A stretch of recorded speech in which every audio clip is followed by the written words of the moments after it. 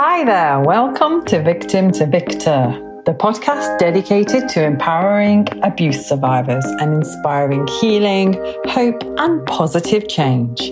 I'm Anu Verma, a published author, and in every episode, I'll sit down with a guest and embark on an insightful conversation about trauma, as well as practical strategies to start the healing process. So let's get started. I hope you enjoy the show.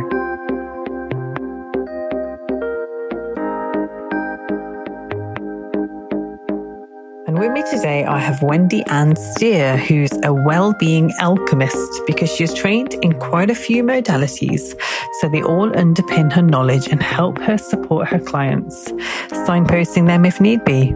She comes from a strong corporate background of program and project management in IT, which proved detrimental to her health. So she had to leave her ego behind, take a humbler path and invest in her own healing. Her main modalities include empowerment and transformational coaching, emotional freedom therapy, and meditation. Her purpose is honoring people's humanity and teaching them to do the same. Her passion is really around empowering people to take responsibility for their own healing.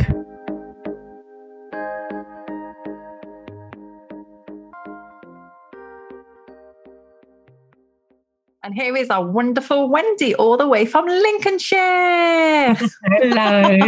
How are you doing, the Wellbeing Alchemist? I absolutely love that, by the way. It's cool, isn't it? No, I'm doing okay, actually. Yeah, doing okay. And I'm glad spring is coming. It's finally sprung, hasn't it? Yeah, spring is in the air.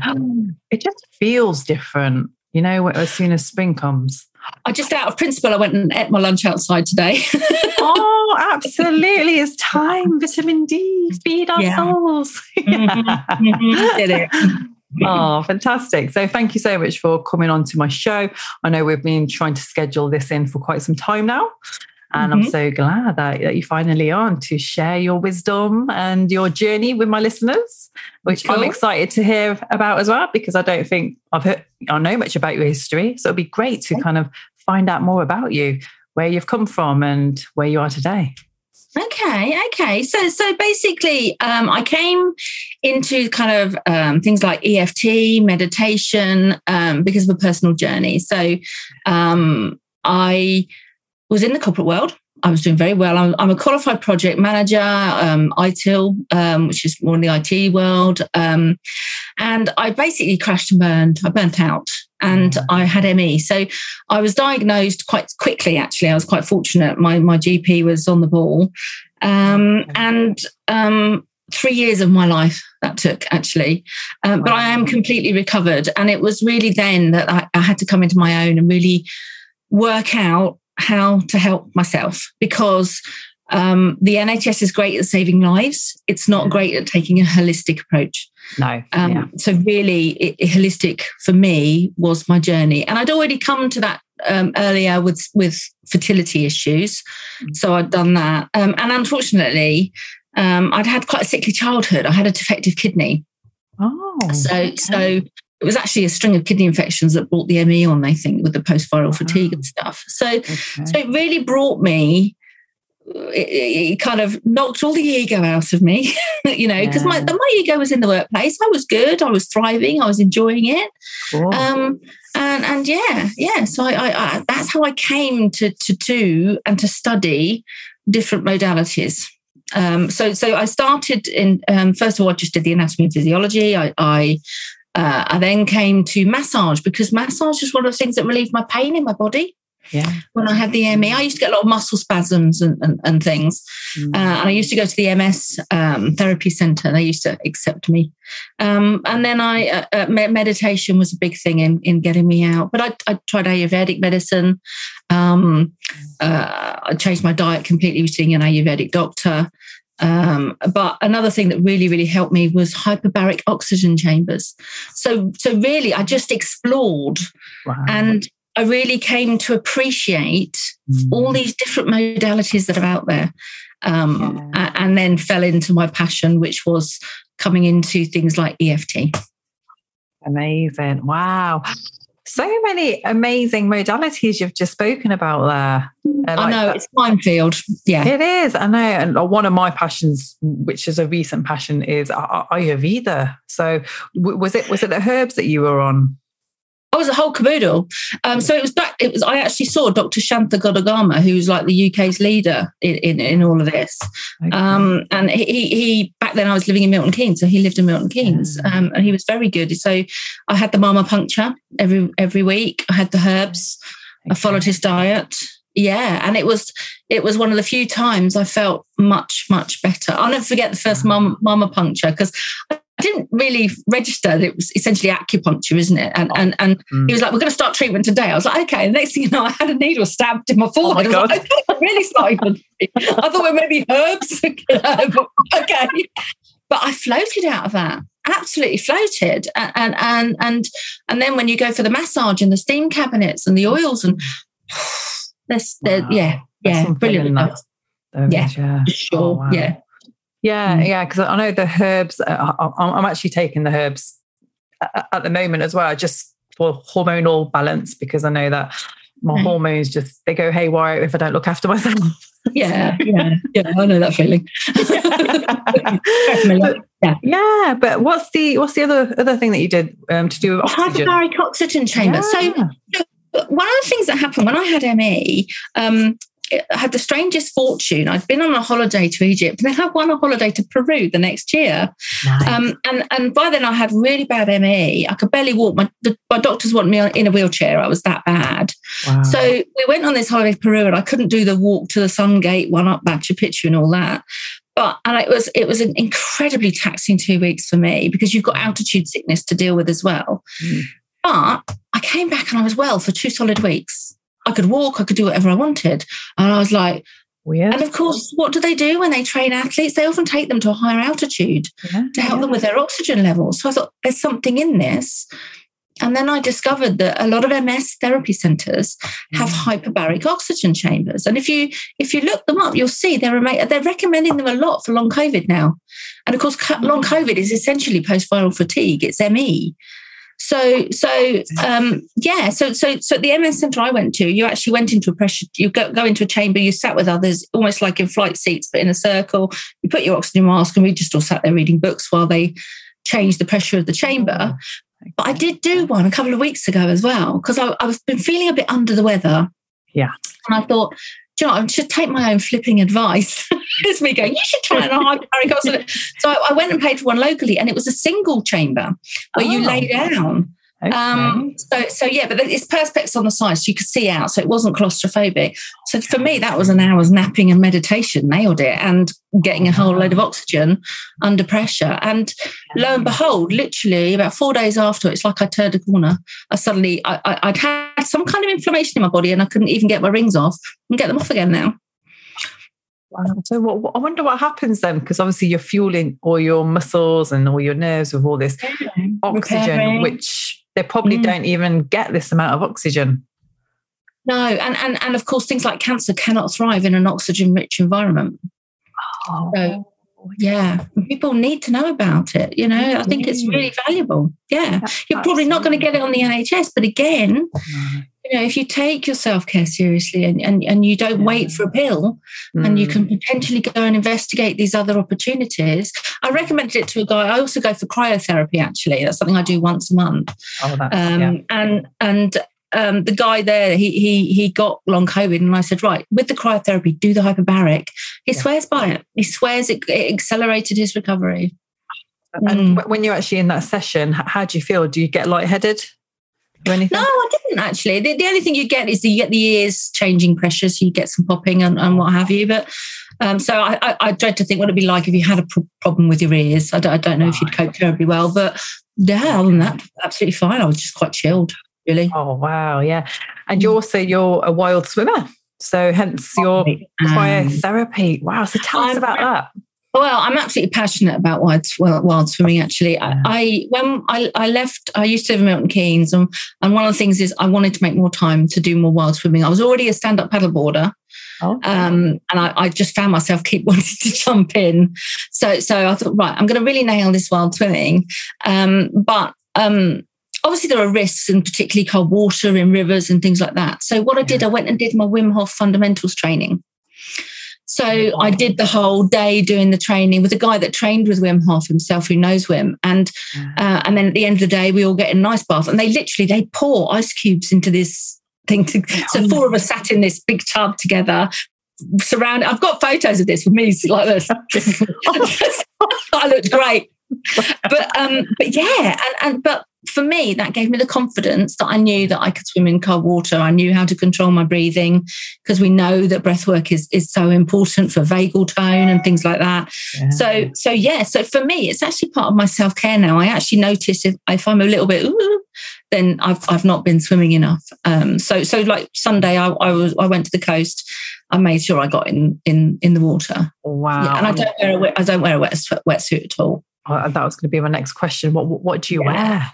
No, just my swimsuit. So I'm actually, I've swum through 3 or 4 winters now, all the way through. Even Christmas, Boxing Day, New Year's Day, we do it. You know, you meet with different people, you have great fun. And like, you know, a lot of people are coming to it, particularly through COVID. I think there used to be like maybe half a dozen of us meet at one particular river spot that we meet on a Sunday. And I think during COVID, I think there was 40 one day. People came to it. Not everybody swam through the winter. They haven't all continued, but I think it's opened people's eyes. I think it's, and of course, if you think in terms of mindfulness, you can't be more mindful and more present than when you're focusing on your breath, getting in cold water. And I think research is showing that it doesn't have to be ice cold. I think anything between 14 degrees, you're supposed to get the benefit. Really? So it doesn't have to be ice cold. Yeah. Oh, yeah. Okay. So it's just getting into water. Yeah, just getting into the colder water. Yeah, it doesn't. I don't think it has to be for a long time. I know when I did the Wim Hof fundamentals training, the initial session it was 2 minutes in the cold water, and then we all got out, and then we were like, "Should we do it again?" again. Oh, I love that. We were a bunch of crazies. And also, what I'm noticing, Laura, you're just like this beam of light, just full of energy. And you're so motivated. The fact that you just went out there and you just took your health into your own hands. You're like, I'm not going to let, the ME win, and I'm not going to give up. I'm going to go and fight this. I love that attitude, by the way.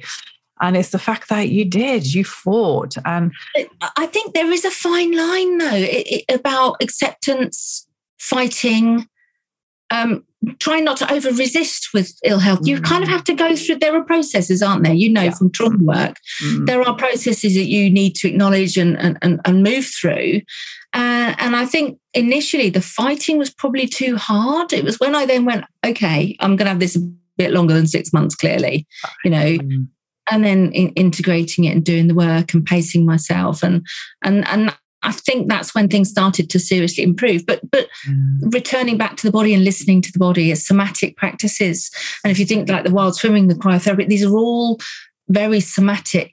And I've realised with age that I'm so sensory that that's where I need to be more than anything is in the soma. So it's been very enlightening. And I don't know about you, but it's just an endless journey. Yeah, there's always something. It feels sometimes a little bit like whack-a-mole. You get one problem solved and something else pops up over here, and you shut up and down, and it comes up. And I think there isn't this perfect.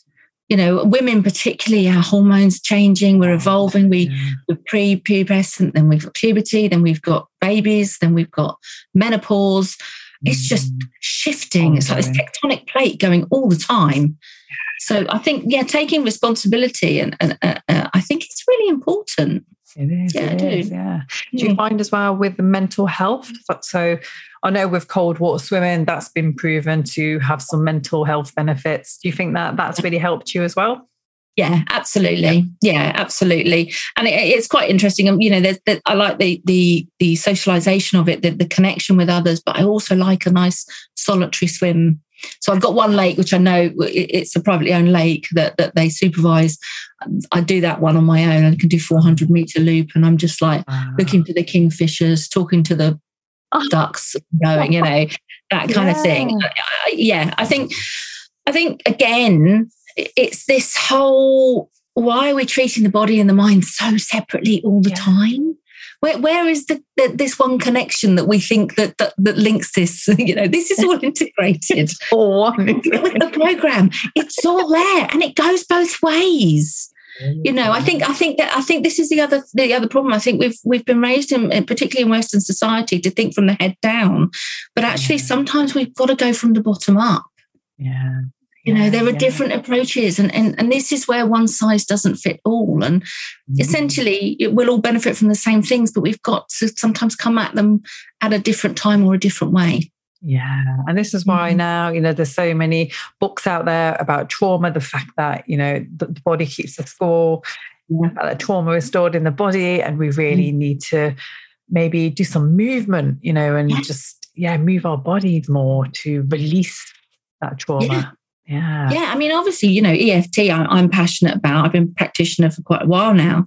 But, there's other ways to release it from the body. Cold water swimming is supposed to be very good if you persist and you do that. But even, I experimented with this recently, where I said to my husband, right, I need movement with getting the emotion out. Yeah. I haven't got anybody, doing my EFT at the moment. I'm having a pause on that. I said, so I'm going to have a moan now and a rant. I don't need you to solve this problem, but while we're walking, just let me. I said, don't try and fix me. This is just to get it out, and then I'm done. And it worked. Wow, just having a rant. I basically downloaded the things that were making me unhappy about a particular scenario. Yeah. We walked like little demons through the woods as I'm going. And it was like, I think I'm okay now. It's out. It's done. And it's like, it's not blocking that energy, is it? It's not pushing things down, because that's the way we should behave.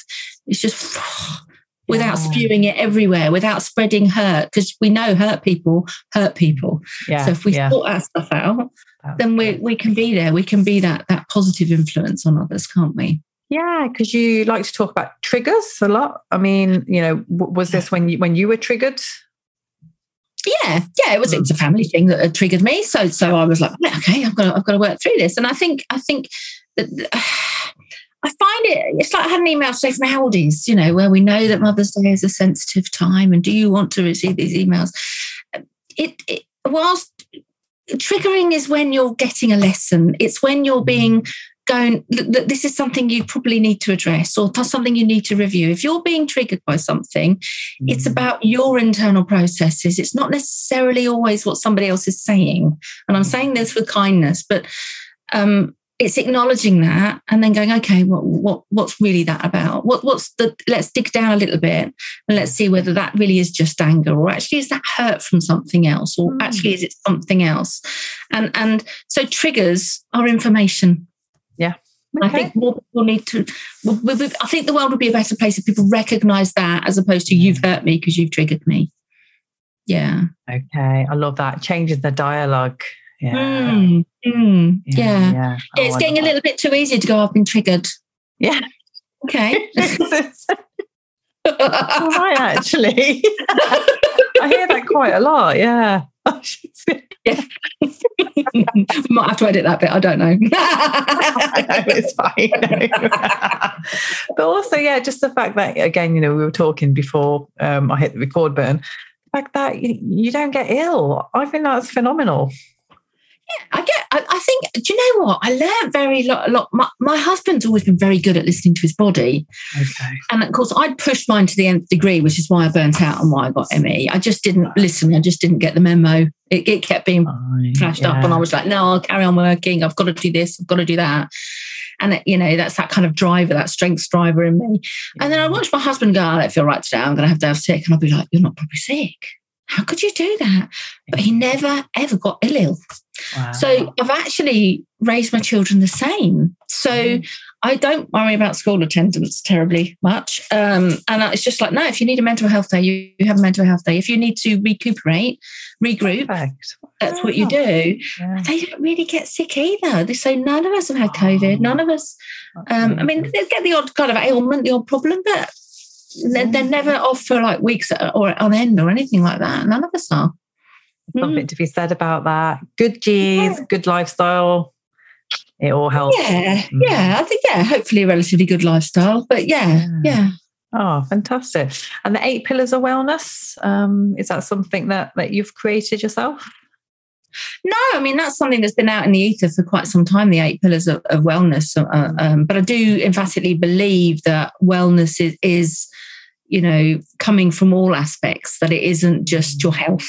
Yeah. It can't just be your health. It's got to be how you're feeling in yourself, your spirituality, your general well-being. It's more.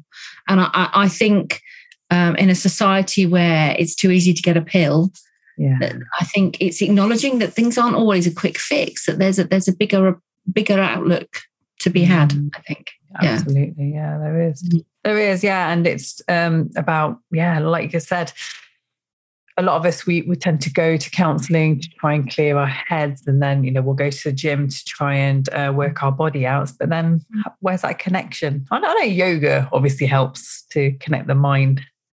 I've got a real love-hate relationship with yoga. I really understand the benefits of it, but I'm not bendy, and I never have been. Even as a child, I've got quite tight muscles down. I think it's a cyclist thing down the back of my legs, but I do believe that it's almost a multidisciplined approach to yourself, finding these different tools, this pick and mix that I said earlier about that you do that contribute to your happiness and to your well-being. And I think it's paramount. And I think maybe this is one of the issues that I said to you before we were recording, that, I've got a few teenagers on my books again at the moment. And, they don't do PE like I did back when I was a kid. I mean, God, we did loads of PE. They barely do anything. And I was only at my son's school the other day, and I said, do you do anything in the morning, like meditation with them, or get them out to do a walk or exercise? And they were like, no, I know there's some primary schools do it. And again, there's research that says if you start the day with a walk or with some kind of exercise, and you've got more blood flow to the body, to the brain, to the frontal cortex, which we know is where our higher thinking is, surely we're going to have better kids. So I actually put a request in for my son to attend some mindfulness sessions. Fantastic. They're going to do as a little interception. But there are organisations like there's an organisation called Mindfulness in Schools Project, which is brilliant. I've been to one of their conferences, and why aren't all schools engaging? Why aren't we getting these kids to sit in their bodies and then just make sure they're exercising and they're moving? We've got a generation of gamers. Yeah, we have. Yeah. You're right. And it's the curriculum really needs to adapt to the times, because the times are changing. Like, why are we still working to this old school curriculum, which it's not really serving us anymore? It's not. And I think it serves girls more than it serves boys, because they're more up there, whereas boys are more physical. And, if you look at the studies between girls and boys when they're really young, the boys are really into sorting out their major motor skills. The girls are sorting out their minor motor skills. There's a different thing going on, is, and we're making these kids just sit there at young ages. Oh, goodness. Well, and not talk to each other. It's like, sit forward, sit there. Because some of these, they need to move when they learn. We did a little revision session with my son, with my daughter, and my daughter and I sat on the bed, and we're literally gripping each other where he couldn't see, because he just couldn't keep still when he's chatting, and we're getting him to revise history. And I'm like, just leave it, just let him move, because he can't do that in school, and I think it's really unfortunate. It is. I guess that's why a lot of parents are adopting homeschool learning. I did do a year myself. I did. Through COVID? I did. Well, no, I'm not doing it again, actually, but somebody got COVID. But no, I did do it. My son was in year 6. So I've got twins. Okay. So I gave them both the option. She declined primarily because there was a ski trip going on that she wanted to go to. Oh, okay. So she carried on going to school, but I actually home educated for a year with my son. And I did things like... it was interesting because it was year 6, he then went into secondary school, and it was very much, he's going to be quite behind. He wasn't. And I hadn't really done the academic subjects. I'd done things. I'd gone to forest school. I took him to drum lessons. There's lots of communities in homeschooling. So we did a lot of community stuff. I even did a trip to Rome. I took him to Rome for a long, about 4 days. We had a great time. Yeah, I love that. Ironbridge, I think we took him to Ironbridge one time. Yeah, it was. He'd had enough by the time it was he did want to go back. He was ready for the socialization in terms of we were socializing, but he wanted to get back to his peer group, and I respected that. But I'd have had him off for a few more years, I think. Wow. Yeah. Oh my God. Yeah, that is fantastic. And something which you haven't mentioned, which I think is really important, especially because you know that this podcast is aimed for survivors of abuse. You're also a survivor of abuse. Unfortunately, I am. Yes, I am. And I've been a bit delicate in how I deal with it because, you know, he's on the peripheral. I don't necessarily speak to him or anything. And, you know, as you grow, you kind of look at why they're like that. And, you know, and I'm now thinking, oh, maybe he's this, maybe this. Whereas historically, I'd have gone, he's a flipping sociopath. That's it. Yeah. Label. So, it was to a point where when I left, and then he met his second wife contacted me, and she was like, you know, what was the problem? I'm like, I'm not going there. You've got kids. I'm not dealing with it. And it was when she went, it's just that he tried to strangle me on Christmas Eve or New Year's Eve. I'm like, okay, ring me. And I felt really bad, but I wasn't convinced. I hadn't found my voice, and I didn't feel I could warn her. You don't know whether it is just you sometimes. And, you know, I was a career confident person, so there potentially was going to be disbelief about it, and it's really sad. I mean, I lived in a flat and I had a police officer live below, and the amount of times she used to come upstairs and check on me, I never took that. No, we're fine. Yeah, everything's fine. Oh yeah, we just had a little row. I'd be like, she must have had everything. I mean, seriously, what a muppet, you know. So I think it's never acceptable. It's never acceptable, you know, and I don't know about you, but my poor second husband, current husband, hopefully final husband, I tested him in the beginning to see if he'd hit me. I've got to be honest. I did. That man has got the patience of a saint. Yeah. You know, and looking back, I mean, that was pretty immature of me. But again, it's part of the learning. It's part of the growth. And, you know, if he'd hit me, he's twice the size, he would have sent me flying. But he didn't raise a hand. And I knew then I was safe. But it took a while. To feel safe. And I think nobody can really understand how trapped you feel and how bad you've got to be to get out of it. So yeah, I think that the final thing for me was I fell pregnant. I lost it. Then I had these fertility issues, and I was like, this man cannot father my children. He cannot. Otherwise, I will never go. And that propelled me. That it wasn't just about my survival. Then it was that if I want kids, absolutely, I'm with the right person. So it propelled me forward. But it's sad, but it took that long, and it did take a long time. How long?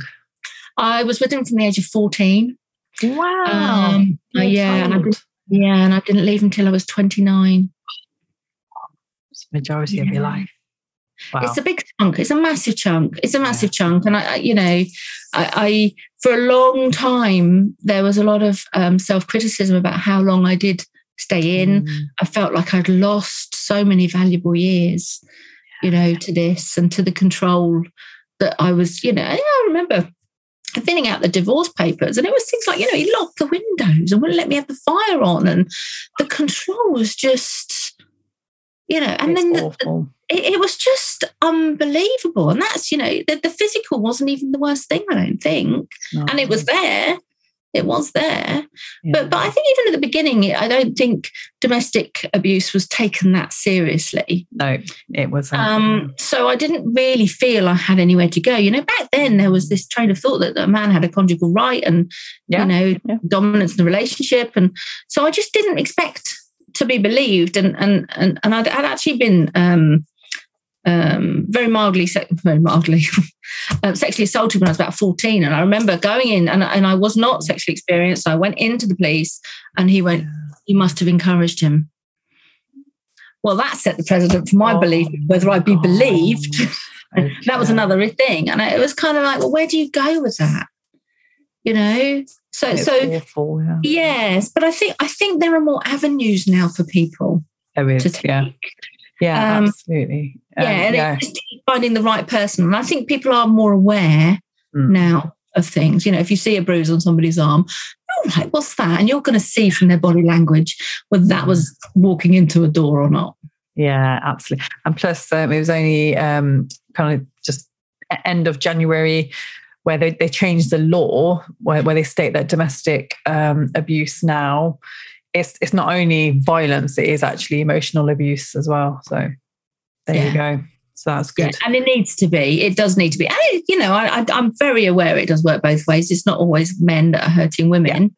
Yeah. No. Same-sex relationships, and it can happen the other way. And absolutely, but I think something has to be done and needed to be done. And it's sad that some of us have to dig ourselves out of a hole on our own sometimes. Yeah. And even my own grandparents. I remember my grandfather saying, you're the granddaughter of your grandmother, who was a very strong woman.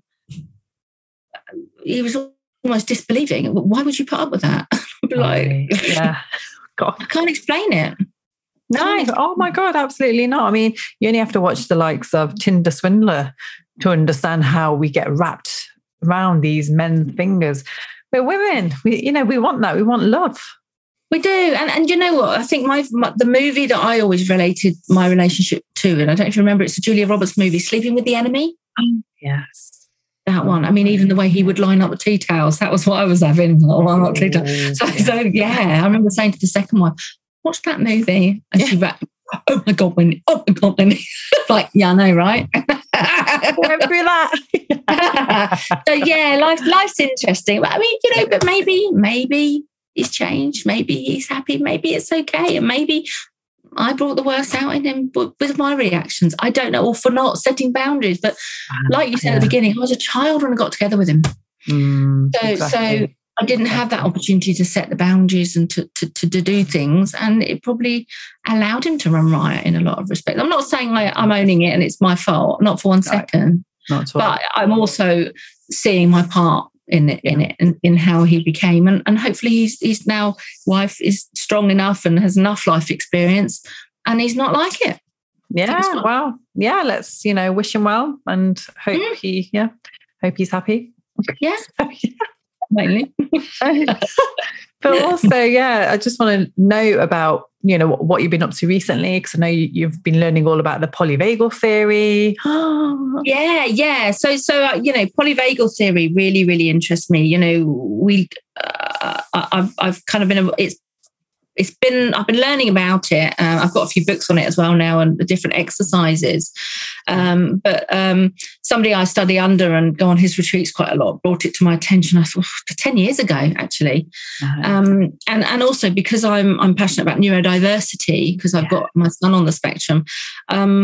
Polyvagal theory is really interesting about where you are on what they call the polyvagal ladder, whether you're in that fight, flight, and freeze, or and how you're up and down that ladder a lot. So some people are constantly the PTSD. You're constantly hypervigilant, potentially, or stressed, or Well, you're stuck in a certain state on that ladder.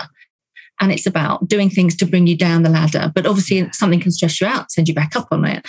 It's about bringing yourself down. And this self-regulation that you can put in place to help with your vagal tone, which we know is influential in your immunity, in your well-being. It's something that really, really interests me. And particularly with the teenagers and stuff, if they've gone through a particularly big period of being so stressed, it's like, well, let's get your nervous system down first before we try and do any other work.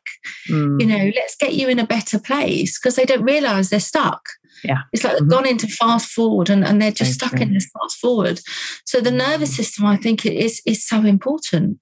And again, the wild tuning, the cryotherapy, that bringing this vagal tone, keeping that vagal tone right, and breath work. People are underestimating the breath work, but that seems to be coming into its form. More and more people are doing the cold water immersion, the breath work with people. It's so valuable, and yet we all breathe. Exactly. Anybody else that's not into kind of a holistic approach, we're just like, of course I'll do breath work. Not breathe every day. Yeah, exactly. And then the other thing I'm studying at the moment, I already do coaching. I do something called MBIT coaching, which is multiple brain integration, which is it's this practice whereby we have three brains: the one in the head, the one in the heart, and the one in the gut. And we know that that actually there are memory neurons in all three, actually, and that when all three are aligned, we come to our best choices and we're empowered. So but I've already been doing that for quite a few years, but I'm now studying my ILM coaching certificate, my level 7. Oh, excellent. Yeah, I'm really enjoying it, actually.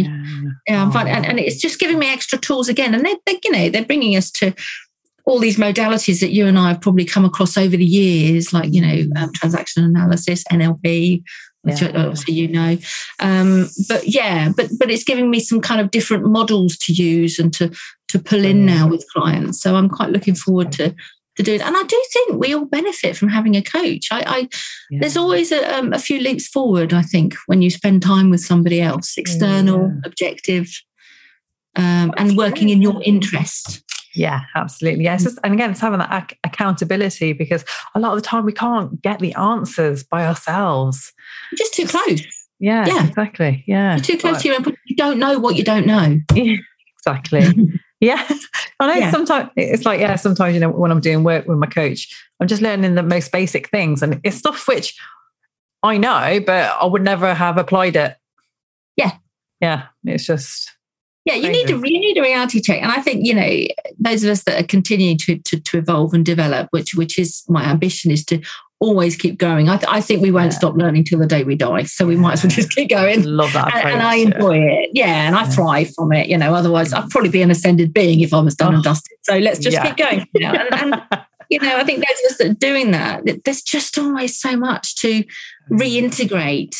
And sometimes there's a little bit of unlearning to do some relearning. Yeah. And I don't think there's anything wrong with that. And I think, if we could kind of buck the education system of we don't need to learn anymore, we don't need somebody teaching us something, and embrace this, I think we've all got something to learn from everybody. I mean, you and I were saying about our curiosity, which, we're curious, nosy, I don't know, whichever it is, but it's just that enthusiasm for other people and the interest and the passion. And I wish I could share it more. I do. Even I watch my kids who are going through their GCSEs at the moment, and I'm like, but learning's great. You can make this fun. It's great when you don't have exams. Yeah. But it's and that was one of the reasons. Looping around to the home education. That was one of the reasons I home educated, was to reignite the wanting to learn. Oh wow! And that's what the home ed did. It was like, he'd go off to a shop or a drum lesson and read things in front of them, or go to a forest school and learn stuff because he was out in the open and he could move. And like I say, it didn't set him back that year out. Oh, fantastic! So like with most of your clients, what processes do you use? Is it mainly emotional freedom therapy, which is tapping? For those it is mainly emotional freedom techniques that I do. But I guess with all that underpinning knowledge, you bring more to it with the trauma informed stuff, with the NLP background, with the I did a basic qualification in counselling, the MBIT coaching, and I think it I guess you end up developing your own style, don't you? In what you do, and and I've had mentoring, and I've had EFT with other people, and again, it's this pick and mix. I keep saying about a pick and mix, but I think you take what you need, absolutely, and then you apply that as and where you go, and you just keep growing and keep shifting. It's that shifting. I think we're always shifting and we're always growing. So, but EFT, I think it's just such an amazing tool. I do think it's an amazing tool, and I think I would love to see it used in all schools. For stress. I think for stress, and I keep saying to people, right, there's the diagram. Do it when you're at home. You can do no harm with this tapping thing. Just crack on. I'll do the deeper stuff with you. That's fine. The trauma stuff I'll do with you. But you can do this stuff when you're feeling anxious or stressed or unhappy. There's no reason why you can't do a bit of this as work on yourself as well. And meditation. The meditation is my other passion. I think meditation was me crawling out of the ME. So one thing I did do, I didn't like mindfulness meditation. I would like to have that because the last thing I wanted to do. So despite what I've been saying about going back to the somatic practices, when I had ME, the last thing I wanted to do was be in my body. it was painful. It was agony. It was hurting me. Mm. So I would often just, lie down and just find a meditation to do. I'm a bit of a hippie. I'd have some crystals as well. I'm doing this because I had one on my chest all the time. I had a labradorite on my chest. And meditation was a little bit for me. And, and I don't believe this now that meditation is an escape, but it was a little bit of an escape for me. It was about working through the mind and sorting it. And then I really came into mindfulness and the somatic practices later. But initially it's hard. And again, with your trauma stuff, if somebody's suffered like a big trauma, sometimes putting them straight into a mindfulness meditation is not actually the best thing to do. No, not at all. Not at all. It isn't. It is. This is back to the one size doesn't fit all. We don't necessarily go, right, mindfulness will fix everything. Oh, God. It won't. Because, if you're in a lot of pain and you've not learned to manage that pain and you're then just focusing your awareness on that pain's probably going to magnify. Yeah, exactly. So there are ways and means. Ways and means. But I did come to mindfulness eventually and I use that as well. And of course, different meditations do different things. That's another thing that people don't understand, that different meditations can affect different parts of the brain as well. Okay. So things like your I can't remember exactly, and I haven't got my notes in front of me. That's all. So something like a loving kindness meditation. So loving kindness meditation, if you can get in the zone and do that, you can actually bring oxytocin, which we know is a cardioprotective hormone. It's the bonding hormone. It's what you have when you give birth. Yeah. And it can actually induce. So it's actually a meditation. It's a hug in a meditation. Genuinely. Okay. So things like the loving kindness, and that affects a different part of the brain to a mindfulness meditation, for example. Yeah, because I've done some crazy meditations at the Tony Robbins events. They had these theta wave meditations where you kind of put on some headphones and it just takes you on a journey. So it's like hypnotism. You just go. The theta brainwave is the hypnotic state. It's also the state we sometimes get them into with EFT, because that's the suggestive state. That's the fine line between awake and sleep. It's that middle zone.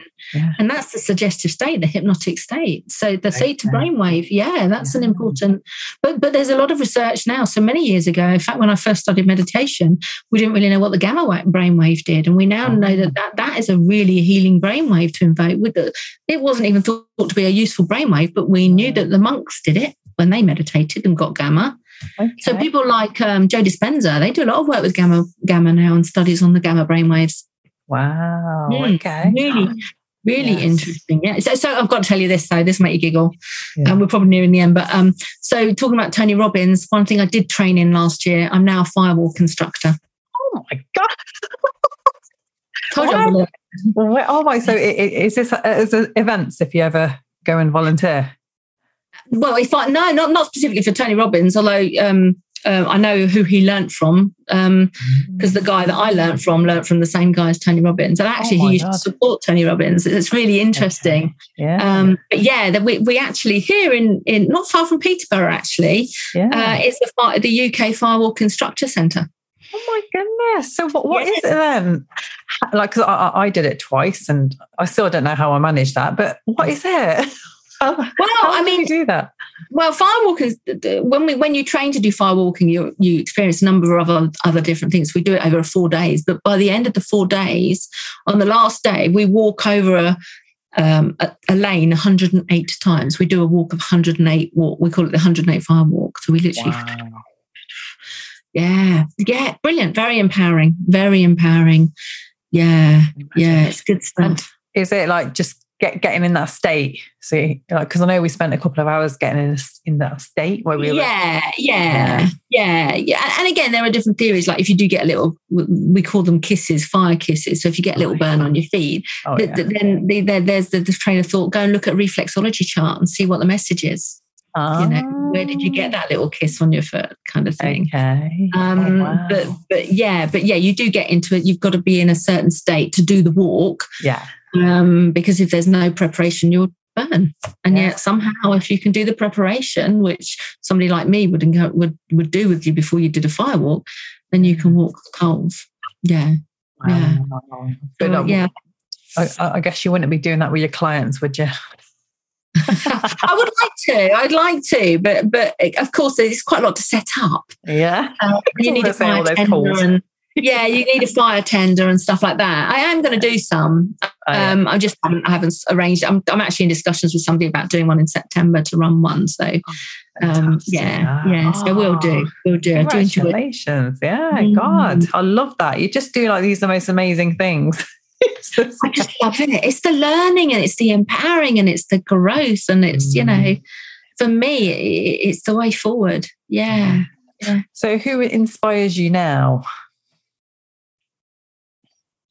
I'm back to that phrase, pick and mix. I think different people do different things for me. And I think, I look at one person and think, you're smart, you're clever, I admire you. But I'm also very aware, of there are certain limitations I have in my life that I've chosen to have. So I've chosen to have children. Well, I didn't choose to have twins. I got twins. But I therefore chose to do certain things with them. And so that means I can't go off and have a massive career or spend hours and hours with a lovely website, which I keep meaning to do. So I think there are choices as well. But as long as you're empowered by those choices, I think that's okay. And, so I can look at somebody and think, do you know what, you've put your all into that. But I know I can't right now because I'm not in that position in my life right now. Absolutely. Exactly. So I think it's understanding that and being inspired by people rather than being in awe of people. Yeah. Oh, yeah. Yeah. What a great answer. Thank you. And so what are your plans for the future? I'm going to get this coaching qualification. I want to put something together where I can help continue to empower people and support people. I would like to get some kind of trust together so I can do the people that can't afford it. I don't want it to be only for the privileged that can do these things. But there is also that whole, sometimes you've got to get people to be prioritizing themselves and committing to something. So I'm not sure how that's going to take shape yet. Okay. And for me, my kids they're hitting the teenage years. I think I'm about to start traveling and get a bit more independence again. Wow. so there's excitement. I'll tell you what I am doing. Is I'm really embracing my creative side again. I've missed being creative because life takes over. So my husband and I now go to a little art class on a Thursday morning, and fantastic. And I'm making things again and just generally faffing. I think creativity for me is when I'm in flow. Yeah. I want to feel in flow more rather than looking at the pile of ironing thinking I should be doing that. Absolutely. Yes. There's people you can hire for stuff like that. I know. I need to earn the big bucks first. Oh, wow. Thank you. So, we are nearing the end. Just wanted to ask, what your message is for my listeners today. I think it's take ownership of your health. Don't wait for a pill. Don't wait for a fix. Find other ways. The body, there is such a thing as homeostasis. We can return to that, and there are a lot of ways to do it, and it isn't always via in the UK the NHS system. And I think empower yourself where you can, and if you can't, find somebody that will support you to empower yourself. Wow, I love that. Yeah, that's great. Thank you. It's been an absolute honour. I've learned so much by talking to you, and I know that you've inspired all my listeners as well today. Wow. Thank you. Thank you for having me. Bless you. Thank you ever so much. Keep growing and keep inspiring and keep learning, right? I guess that's my kind of key takeaways from this talk today. And my listeners, if you have any questions, then where can my listeners contact you or find you? I'm on Instagram. I do have a website, which I am going to be redesigning the next week. So look me up. I'm the Wellbeing Alchemist. Lovely. In the UK. Perfect. I'll be adding all the links in this description on the podcast and the YouTube video. So my friends, if you enjoy that, please do rate, review, get in touch. It'll be amazing to hear from you all. We love you. Stay blessed, stay empowered, and I'll see you in the next episode. Thanks for tuning in to today's episode of Victim to Victor. Subscribe so you don't miss out on new episodes, and be sure to follow the podcast on socials to keep updated on what's next, and share Victim to Victor with family and friends to help grow the community and spread the positive healing energy.